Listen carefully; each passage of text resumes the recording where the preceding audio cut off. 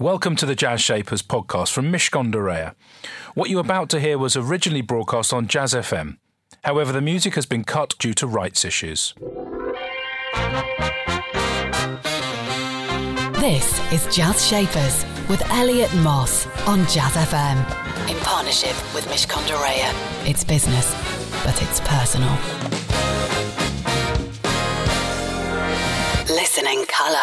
Welcome to Jazz Shapers. It's where the shapers of business join the shapers of jazz, soul and blues. And we have a Jazz Shaper Encore special today, as I welcome back onto the show serial entrepreneur and investor Saul Klein. Saul joined me in 2013 and he's here today with the equally, maybe even more so, hugely influential Robin Klein. Not only are they the founding partners of Local Globe, a UK venture capital firm focused on early stage tech startups, but they also happen to be a father and son team. And we'll find out about all of those dynamics at play in that juggling act. Before becoming a full-time investor, Robin built and sold 3 businesses, the last of which was the Innovations Group, who did the UK's first e-commerce transaction back in 1995. He also sat on PLC boards, including Money Supermarket and Zoopla. Saul was the co-founder and original CEO of Love Film, and has co-founded multiple businesses since, as well as being a member of the Council, advising the Prime Minister on science and technology policy issues across government. As investors with Local Globe and Index Ventures before that, they've helped many great tech companies to flourish in the UK and beyond, including Zoopla, TransferWise, Citymapper and Kazoo, all supported from their startup phase. Saul, it's very nice to see you again. It's only been 8 years properly. I hope you're doing all right. It's a very important year for you. You're hurtling towards 51. Congratulations. Thank you. Nice to see you again. Good platform to start from, 50. Exactly. It's the best platform, I think, ever. And Robin, also looking 50, maybe slightly older, because you are Saul's father, the proud father. It's very nice to see you too. Thank you.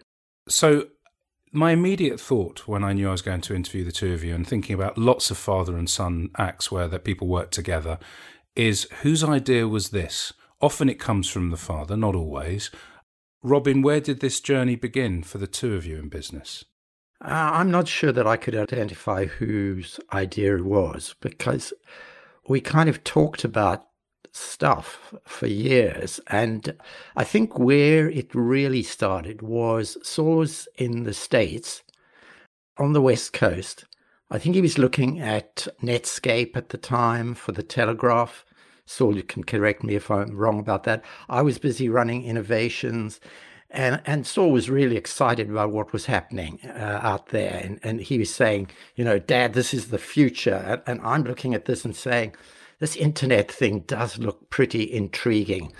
If I could send catalogs out digitally rather than printing them and sending them out in the millions, wow, wouldn't that transform the business? That's how I remember it. And then Saul came back and we continued to talk about all of this. And I guess it was organic in many ways. And Saul went off and did his thing. I was doing my thing, but we were constantly talking to one another and then started to, invest together, family capital, etc. Saul, is that kind of how you remember it?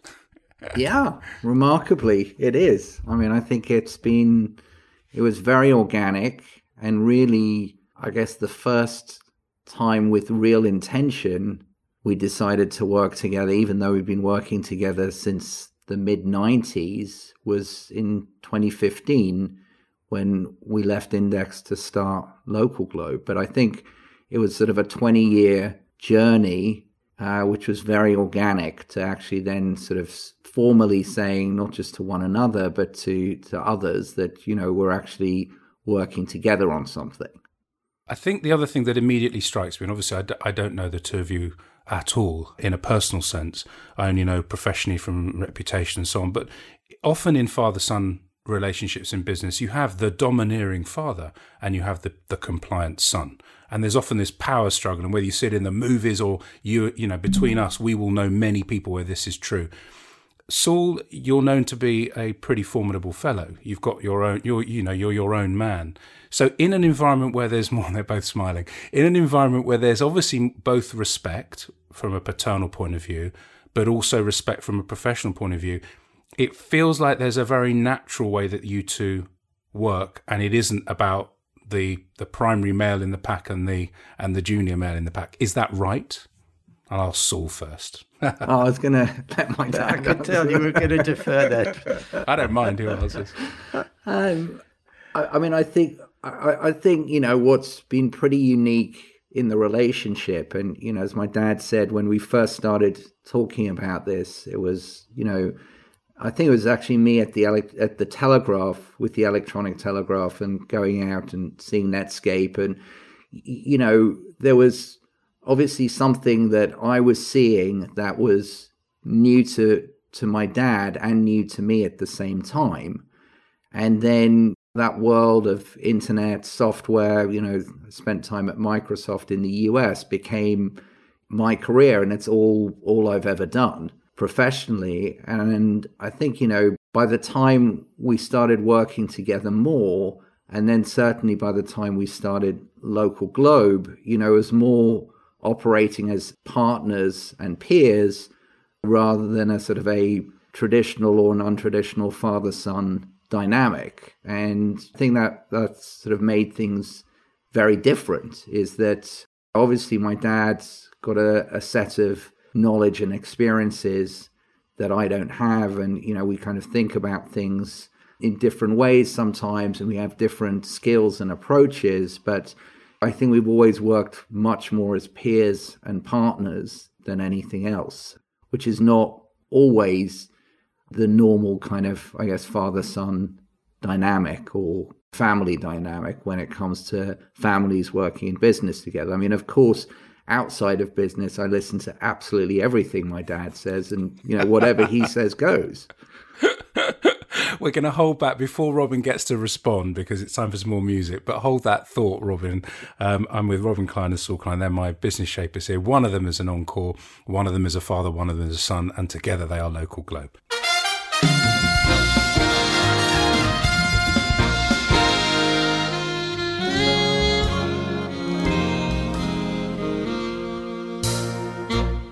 Saul said your experiences, obviously, Robin, and your knowledge is different. You've obviously been around longer.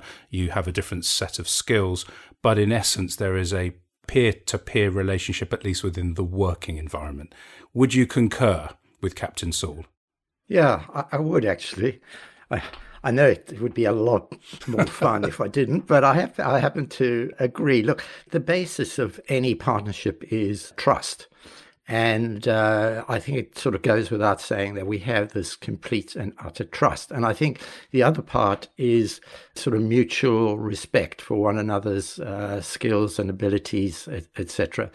And we did come from very different spaces. I mean, I'm an engineer. I did engineering at university. Saul did English, and he's always been a brilliant wordsmith. And I guess it's fair to say numbers are more my thing.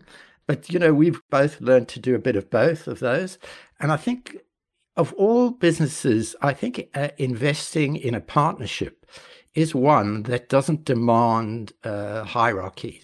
I mean, we'll come on to Local Globe as a business, and the fact that Saul is the CEO and he runs the business. But the nature of investing is partnership. And therefore, what you're looking for is a set of peers who respect one another's strengths and weaknesses, and who trust one another's judgment all the way.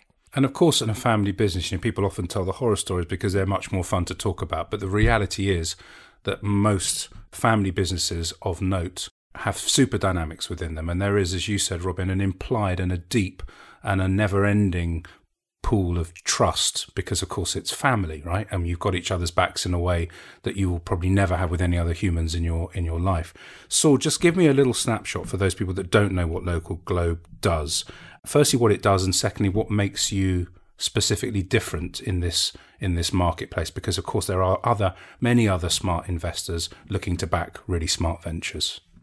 Sure. Well, I mean, first of all, I should say that, Local Globe has evolved a lot, actually, in the 5 or 6 years since we left Index. But Local Globe is a seed fund. And what that means is that we look to be the first institutional investor, backing founders, looking to build. You mentioned Zoopla, you mentioned TransferWise, Kazoo, businesses that are really going to grow up and mean something and be something. And what we've been able to do initially with Local Globe, where we've made, I think, over 150 investments even in the last 5 or 6 years.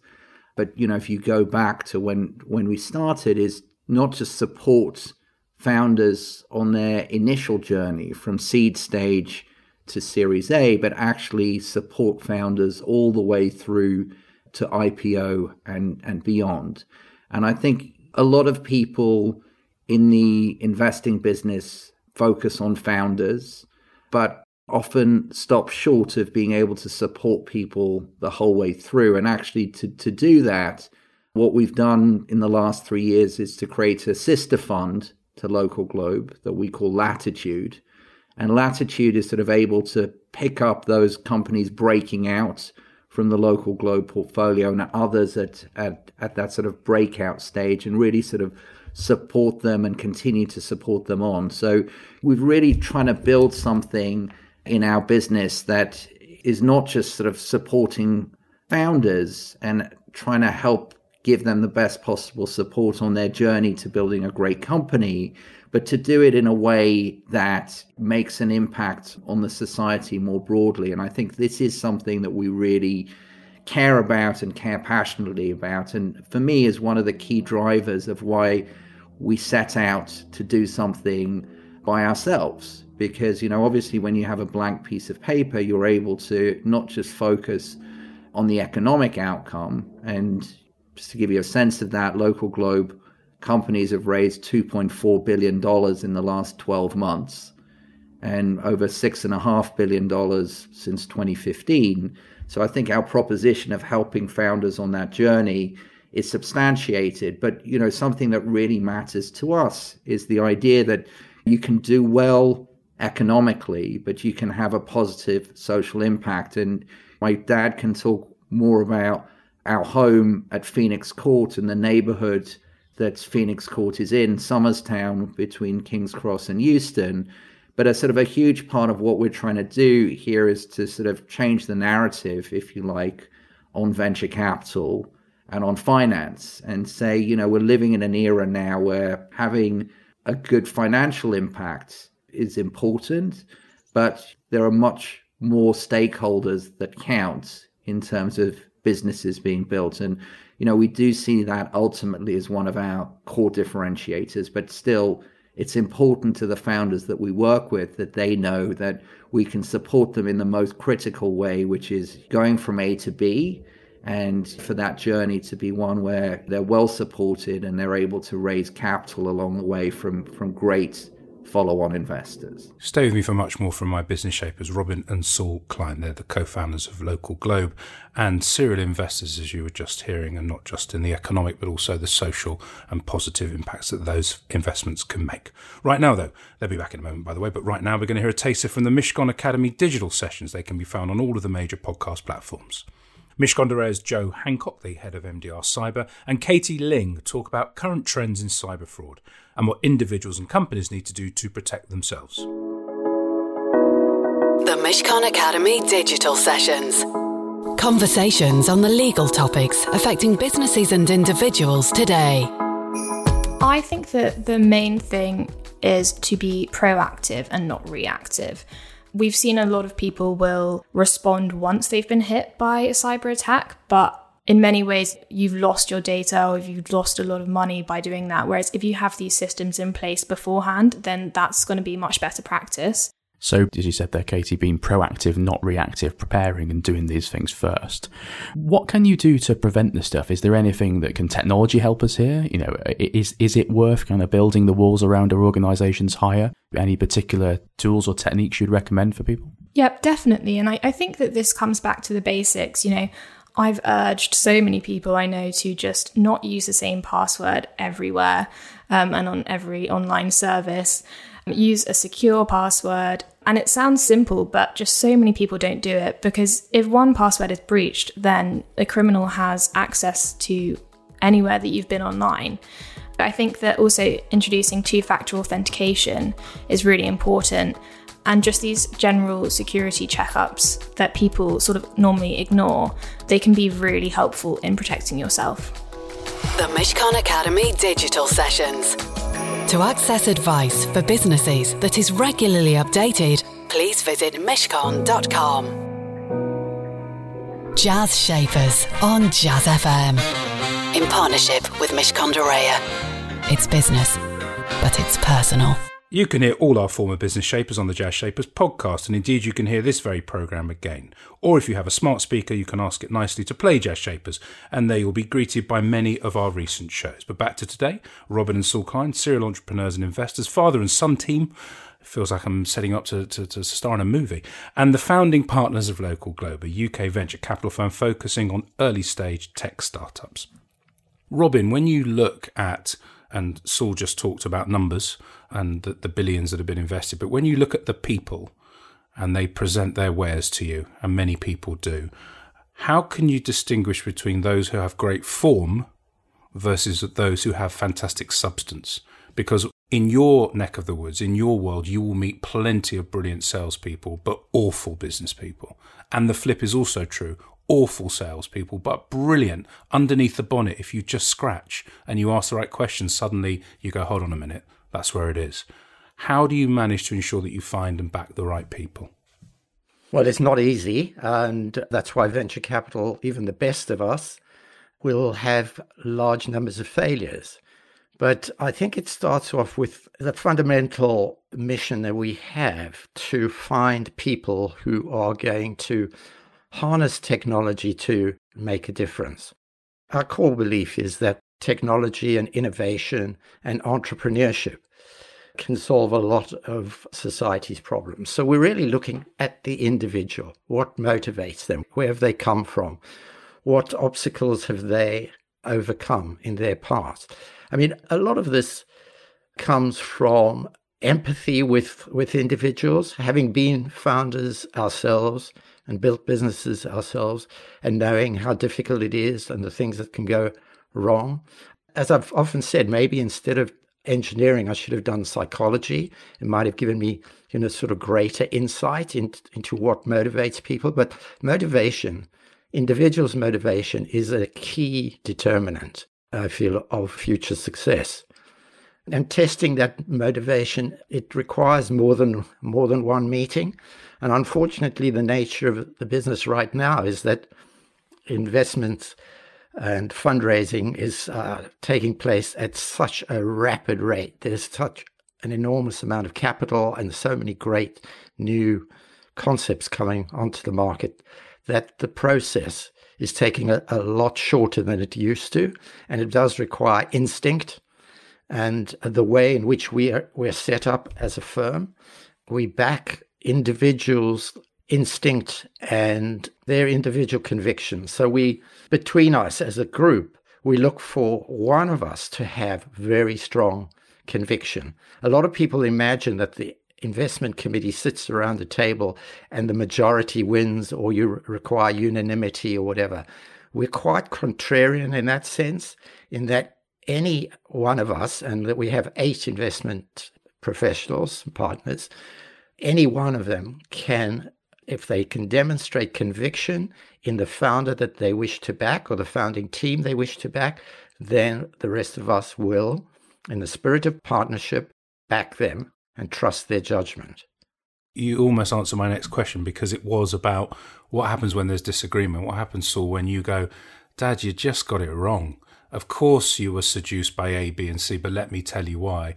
When that goes on, though, what you're telling me, I think, is that actually if Saul says that and he really believes it, or if you say it, Robin, and you really believe it, you go. You will back.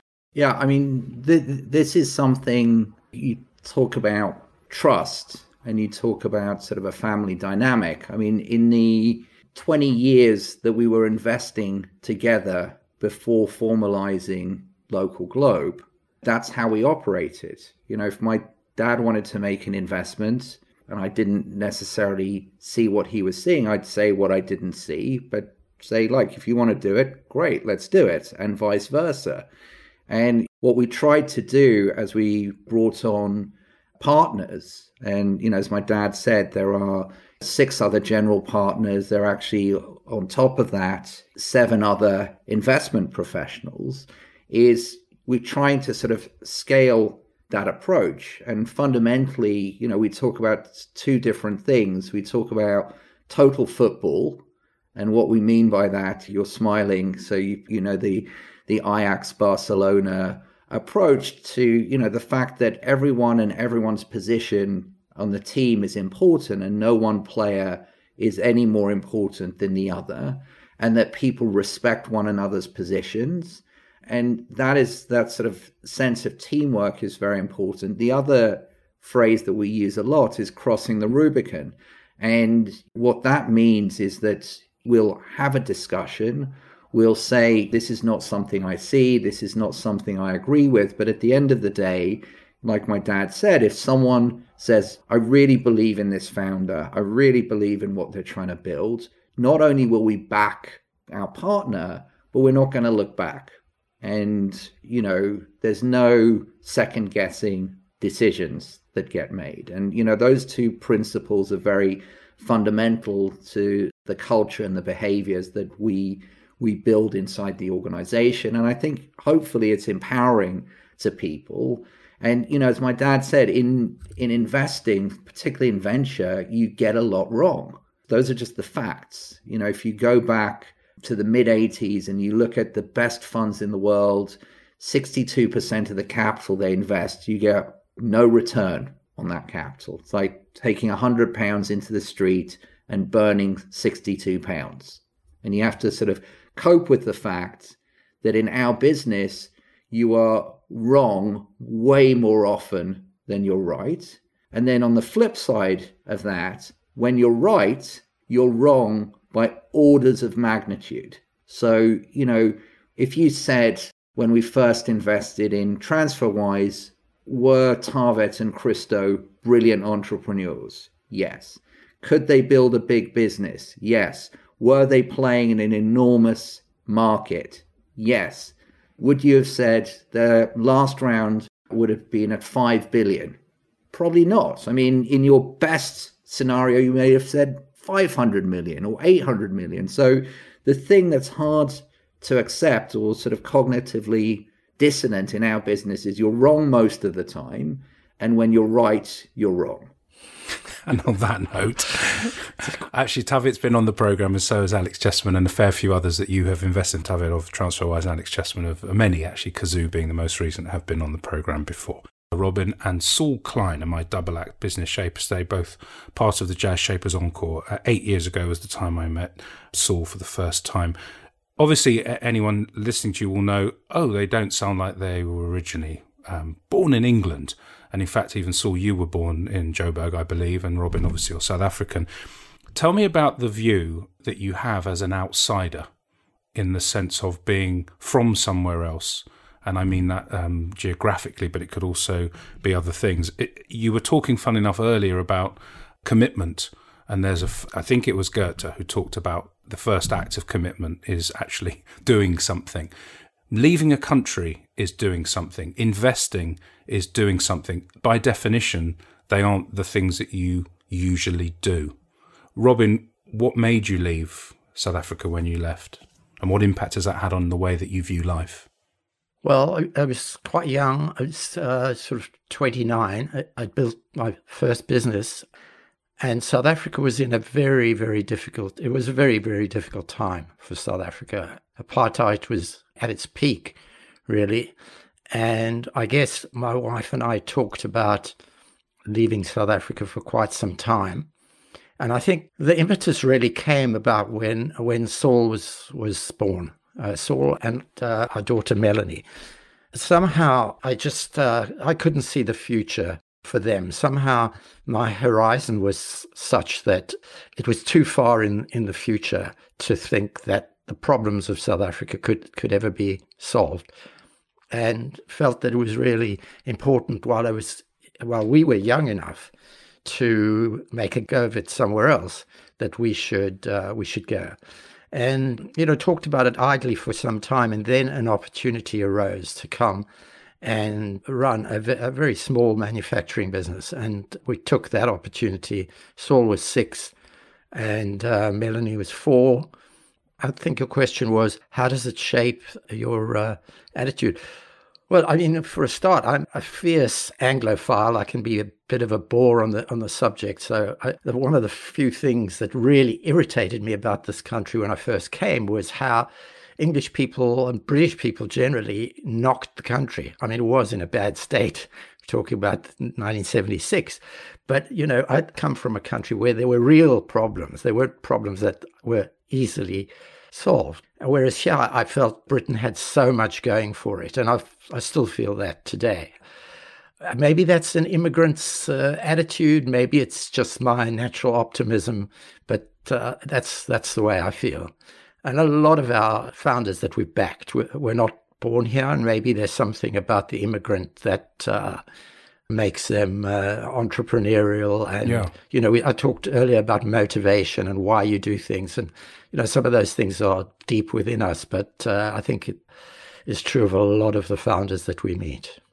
And Saul, turning to you, of course, 6 years old, 1976, there was no water in the taps, I remember, because it was a particular time when the milk was warm at my local state school. You've been through a system which says, you know, St Paul's, Cambridge, you've become very much part of the system of having a fantastic life here, really, and I mean a great start. And obviously your dad, as he just said, came across in the circumstances that he did. How have you retained that view? Because I'm sure you, again, will feel, of course you feel English because you've been here almost all your life, but with a very different backdrop.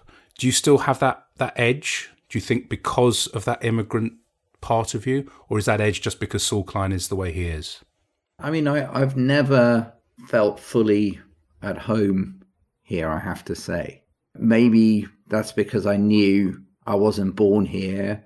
Maybe that's because I spent time traveling and living in other places. You know, I've lived in the US, in Israel, spent some time living in South Africa, again, later on in life. But I have to say, and I know it sounds slightly facetious, one of the big aha moments for me in 1994, when I kind of turned on the internet, was like I felt that I'd found my home. And I always used to say, you know, my home's actually on the internet. Now, subsequently, obviously, getting married, having kids, you know, you plant roots. And here I am, although I didn't grow up in Northwest London, living in Northwest London. But I've always sort of felt somewhat of an outsider, and I've always sort of felt keen to explore and push the boundaries. And I think Britain is an amazing society in that it's given me incredible opportunities. As you said, I've had incredible educational opportunities, you know, that you know, a school like St Paul's offers you, like a university like Cambridge. But I actually have found often the sort of the institutions in the UK to be stifling, and including some of those institutions. And actually, as soon as I sort of got into the professional world, I felt actually I cannot be within an institutional environment. You know, I need to be able to shape our own space. And again, when we chose where our home should be professionally, we chose our home to be Phoenix Court in Somerstown, which is very much surrounded by institutions. It's next to the British Library, it's next to the Crick Institute, it's next to new institutions like Google and Facebook. But, you know, Somerstown is one of the poorest, lowest income neighborhoods in London. And we have an office there in partnership with Camden Council, who are our landlords at the bottom of a council block. And I still feel the divide in the UK, not just in the UK, but in many advanced economies, is still profound. And I think that sense of injustice that maybe I saw in South Africa still really drives me in terms of, you know, my professional life. And, you know, my wife, who is South African and only moved to the UK when we got married in her late 20s, she definitely helps me and inspires a lot of that drive. But I think a lot of people still feel this sense of injustice. And while the UK has a lot of opportunities, maybe one of the great opportunities we have in the 21st century is to sort of create a more just society. And I think business, we believe, and certainly innovation plays a big role in that. And I'm not sure it's always as easy to see that if you're an insider. You know, you can become an insider, you can have aspects of the inside that you can get to see, but I think, you know, one needs to preserve the attitude of an outsider, the attitude of an immigrant. And I think that's pretty deep in my DNA. I mean, and by the way, not just as an ex-South African, but as a wandering Jew. Stay with me for my wandering Jews. There's going to be much more here from Robin and Saul Klein in my last part of this very special Jazz Shapers Encore.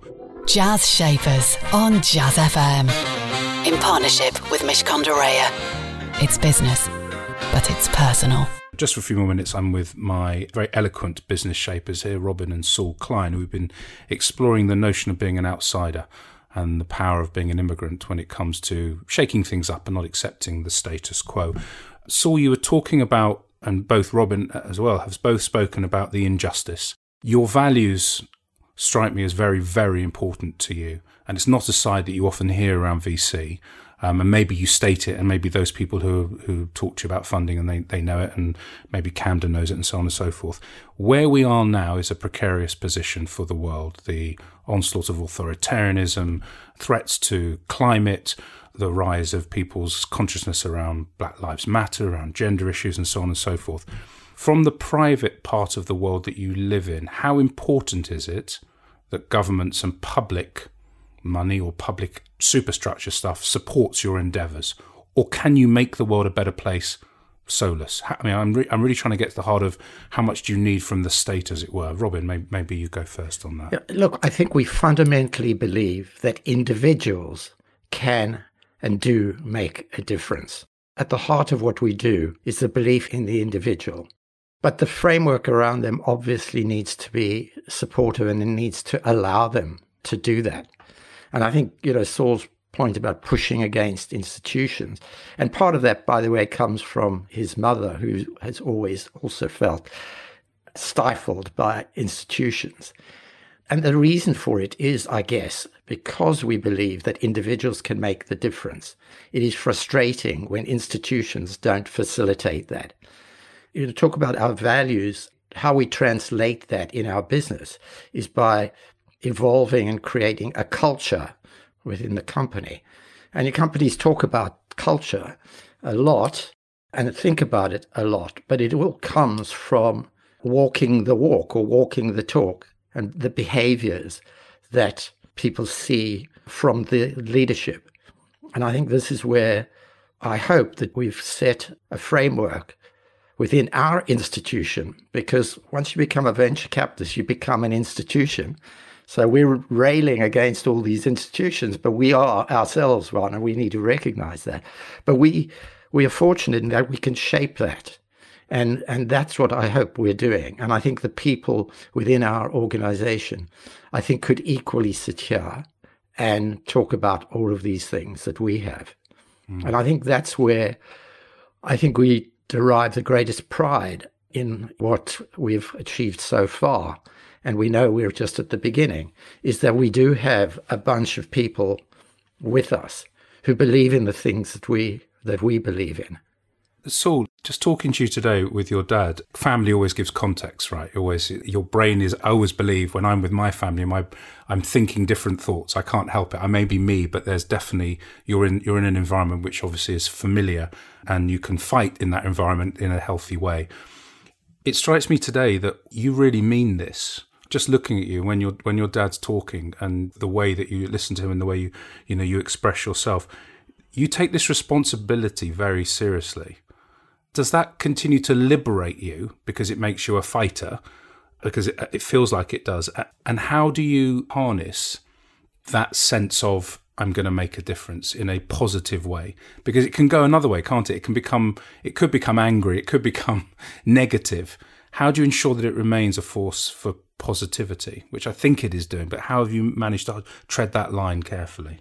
First of all, it's a journey, and part of that journey is sort of taking advantage of the opportunities that you've been given. I mean, you talked about schooling, university, growing up in a supportive family with parents who met when they were 12 years old at school. I mean, all of that gives you opportunity, but then you have to decide what you're going to do.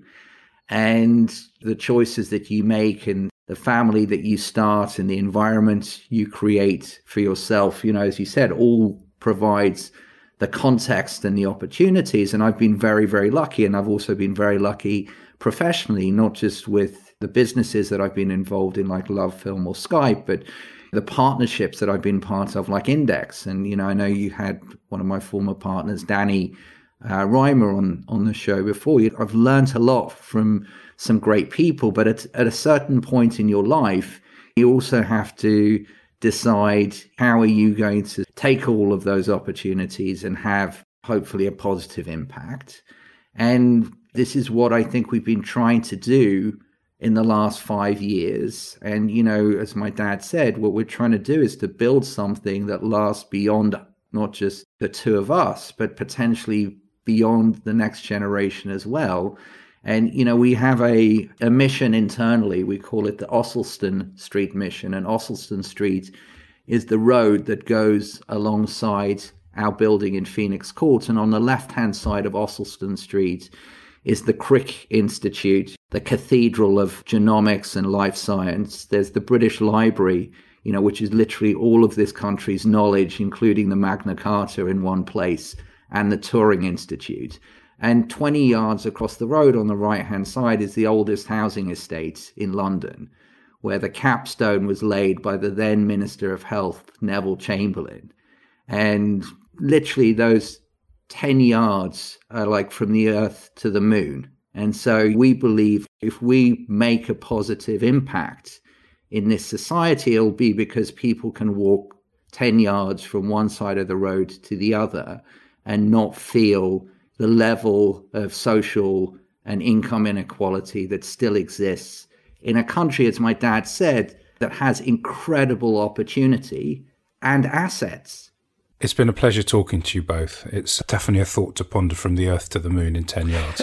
I love the way you explain it, but you're absolutely right. Listen, we're going to run out of time. So before we do, thank you, both of you, for making this time in our new virtual world. Just before I let you both go, and I don't know who's going to tell me this, but what is your song choice and why have you chosen it? Might be Saul. I think the song choice, which was a crowdsourced at my house, is Summertime. And the why is it is I think a kind of a jazz classic, and many people have sung it, but it's the song that we've sung to our kids pretty much every night when they go to sleep, at least up until the age of 6 or 7, and it's turned from summertime to tea time to school time to whatever. But I've always liked the Janis Joplin version of it because I think it's an insider song, but she's got an outsider take on it. That was Summertime from Janis Joplin, her version of it, and the song choice of my business shapers today, Saul and Robin Klein. They talked about being outsiders, and indeed Saul said the first time he felt like an insider was at the advent of the internet back in 1994. They talked about looking for those founders who are full of motivation, and they talked about the conviction that they have as investors. And if one of them wants to invest, even if the other 7 don't, they will do it. And they talked really critically about it not being enough to purely deliver economic results, but that you have to think about your societal impact as well. Fantastic stuff. That's it from Jazz Shapers and me. Have a lovely weekend. Jazz Shapers on Jazz FM. In partnership with Mishcon de Reya. It's business, but it's personal. We hope you enjoyed that edition of Jazz Shapers. You'll find hundreds more guests available for you to listen to in our archive. To find out more, just search Jazz Shapers in iTunes or your favourite podcast platform, or head over to mishcon.com/Jazz Shapers.